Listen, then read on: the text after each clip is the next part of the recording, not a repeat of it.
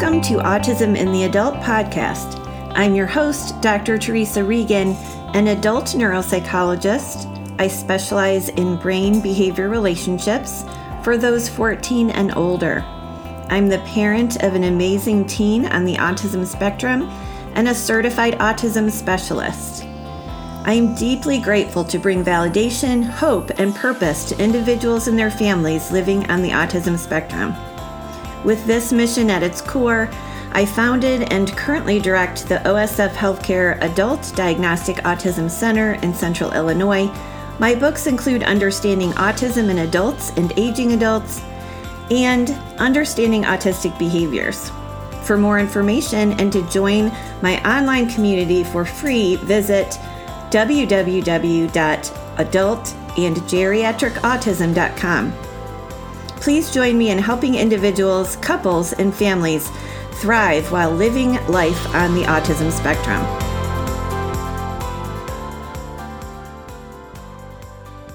Hello, everyone. Thank you for joining me. This is Dr. Teresa Regan, here with another episode of Autism in the Adult.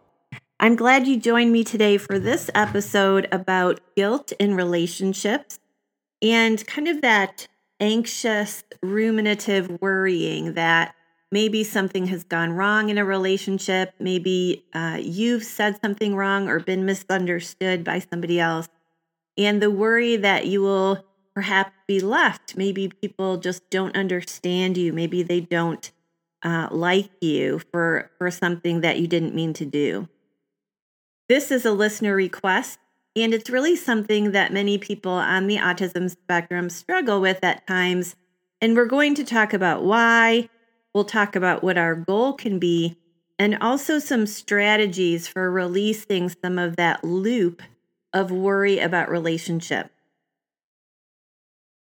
Part of the why is that within the spectrum, the neurology of what's happening really connects with pathways that are inherently involved with anxiety. And so most people on the spectrum are going to feel like they really have struggled with anxiety for most of their life, that's part of the background of their neurology.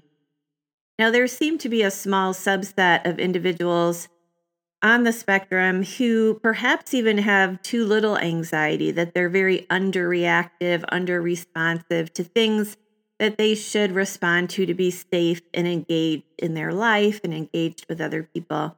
But most on the spectrum will say that anxiety is a pretty constant kind of struggle. In addition to the anxiety itself, the neurology of autism involves a lot of repetition. And there are neurologic pathways in the center and into the front of the brain that have to do with helping us stick on something that is really important and release it when it is not important. And this kind of pathway difficulty leads to a leaning toward repetition, but not based on whether something's important or meaningful in the person's life. And so you can have these repetitive loops with eating patterns or the route that someone drives to work or repetitive comments or movements. And so repetition is just very neurologically core as well. So you can see that someone who struggles with both anxiety and repetition can also then struggle with this anxious repetition of concerns and thoughts and fears. Another reason this is common is that inherently the autistic individual will misperceive or have difficulty really navigating social interactions and social relationships. That's part of the neurology as well.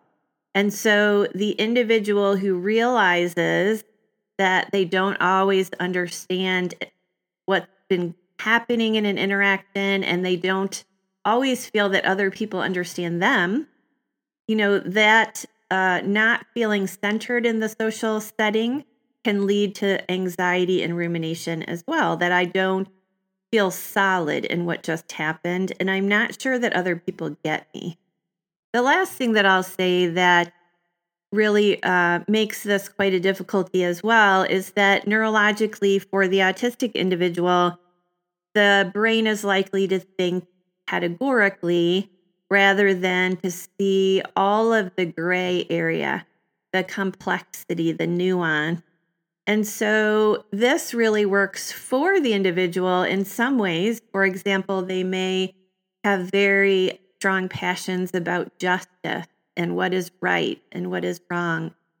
Their mind might think of something as good or bad, right or wrong, fixed or unfixed.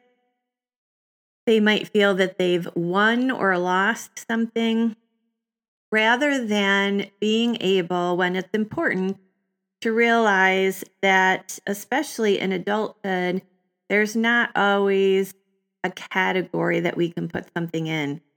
This person is not good or bad. They're a mix of all of this complexity. This event in your life is not all good or all bad. It's a mix of really difficult and really good things. And so neurologically, that individual is going to struggle to see that level of complexity. So for the brain that perceives things as good or bad, they may then leave a social interaction wondering if it was good and really wanting it to be good. Because who wants to be in the bad category?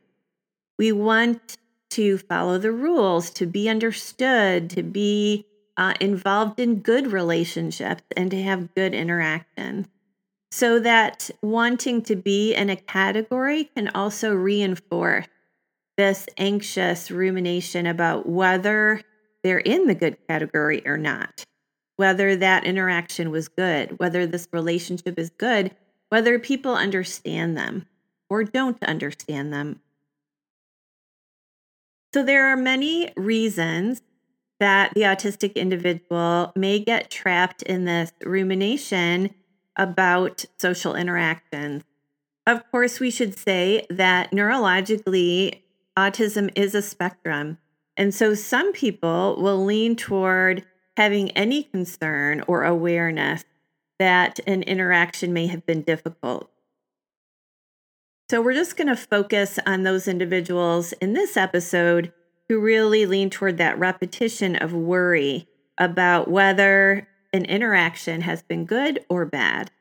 The goal is to be able to have these periods of centeredness, to get the brain off of repeat, and to be able to do some things that allow there to be worry, but encourage the worry to take up less space in your life.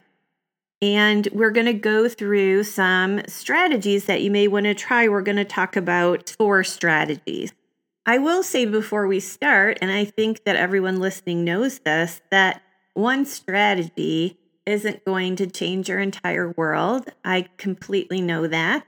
We all know that what we're really looking here for is for some strategies that may take the edge off, that may improve the outcome, that may give more restful periods and kind of stop that looping so that there are more times of centeredness. The first strategy that I think is important to focus on is to think about what to expect in relationships and in social interaction. Relationships are inherently messy. They just are. They're supposed to be because we're humans. I suppose theoretically it might be nice if they were perfect, but perhaps not, and they're not perfect. So in reality, you're never striving for a life without difficult interaction. That never happens. For the most popular, loved, welcomed people, these are also people who've been misunderstood, who have had difficult interactions, who've had conflict, who've been rejected. And that is part of humanity. That's part of connecting with people. And so I think it is important to think about what your goals are. And if your goal is to be in the good category with relationship and interactions, that will be exhausting because there's no way to stay in that good category. I would encourage you to think about expecting that really successful interactions across a long period of time with other people will include rejection and misunderstanding and conflict and the need to repair what has happened between two people. That would be part of even a very good social life, a very good connectedness. So understanding that normative piece is so important. In fact, conflict and working on things in a relationship can actually deepen the relationship so that now you've gone through something tough together, you've had a misunderstanding, you've worked it out.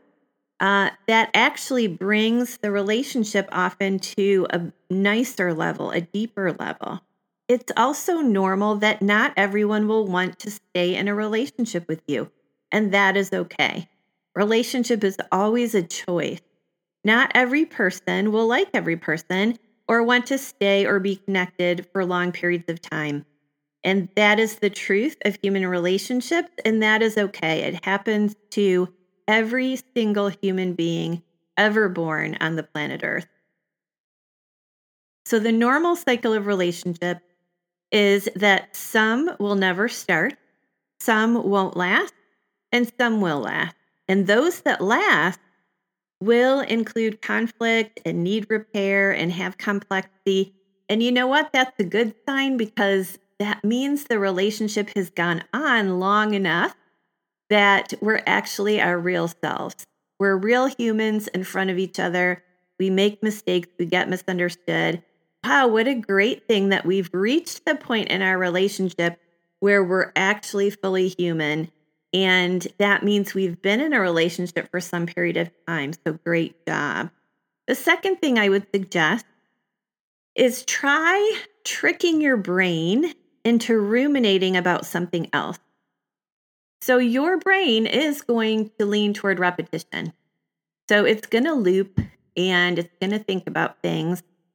So let's think about the person who has a thought stuck in their brain. Let's think about them as someone walking along a path and they get to a fork in the road. And to the left is the thought, I'm going to be alone. What if I'm alone? What if people leave me?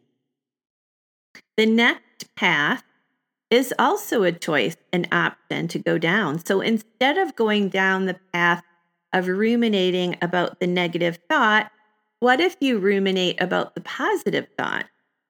Isn't it just as viable? What happens if people like you? What happens if this person doesn't leave? How? What if this person likes you? What if this person values you and sees you and knows you and understands you? What if this is a relationship that's really going to change your life?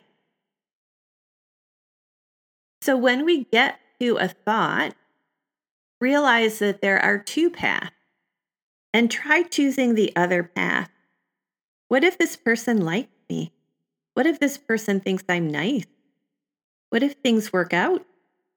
In a way, we're causing a detour so that our thoughts repeat, but down another equally valid path. The third thing I would suggest is try shifting to an active mindset. So the thought about what if people don't understand me? What if they think I'm mean? What if they leave? That's almost like a defensive posture. You're trying to make sure that things don't fall apart. What if you had a more active posture in the relationship and instead of focusing on trying to make things whole and not broken and not fall apart, how about if you a lot of times the reason that relationships do last is that there's lots of good things in the relationship too. And the tough things and the good things are in balance, or the good things actually outweigh the tough things, or the tough things turn into deeper things and good things. So balancing the relationship by being an active giver of good things can also be a focus instead of trying to prevent bad things from happening. How about focusing on giving the person compliments? Ask them if you can do anything for them today. do something nice for them for no specific reason. These are things that build up the relationship so that when there are bumps in the road or misunderstandings or tough things, there's this evenness. Like, yeah, we can ride this tough thing because we've had so many good things that you as an individual have poured good things into the cement of this relationship, and a little bump is not going to take everything apart. When relationships also include these proactively kind things and building up things, the tough spots feel easier. Yes, we had a misunderstanding. Or yes, you hurt my feelings, but you also compliment me, you do favors for me, you're loyal to me, you stick up for me, you got my back. So this all evens out and it's fine. Also realize as an active part of the relationship that when things go wrong, you can do things to repair that. It's not that things jump from a good to a bad category. There can be these cracks and bumps and difficulties, and then you can repair what has been broken. It's not necessarily the end of a relationship just because something got tough. There are lots of things that can be done to remedy situations. There's apologizing, of course. There's explaining where you were coming from and where the misunderstanding started. There's talking about how important this person is to you and how important the relationship and what you're going to do to prevent a rough spot in the next episode of your relationship. And ultimately, as we said, some relationships will end, but many will weather all kinds of storms and be better for it. Relationships aren't so fragile that you have to worry about never making a wrong move. Pour lots of good things into it.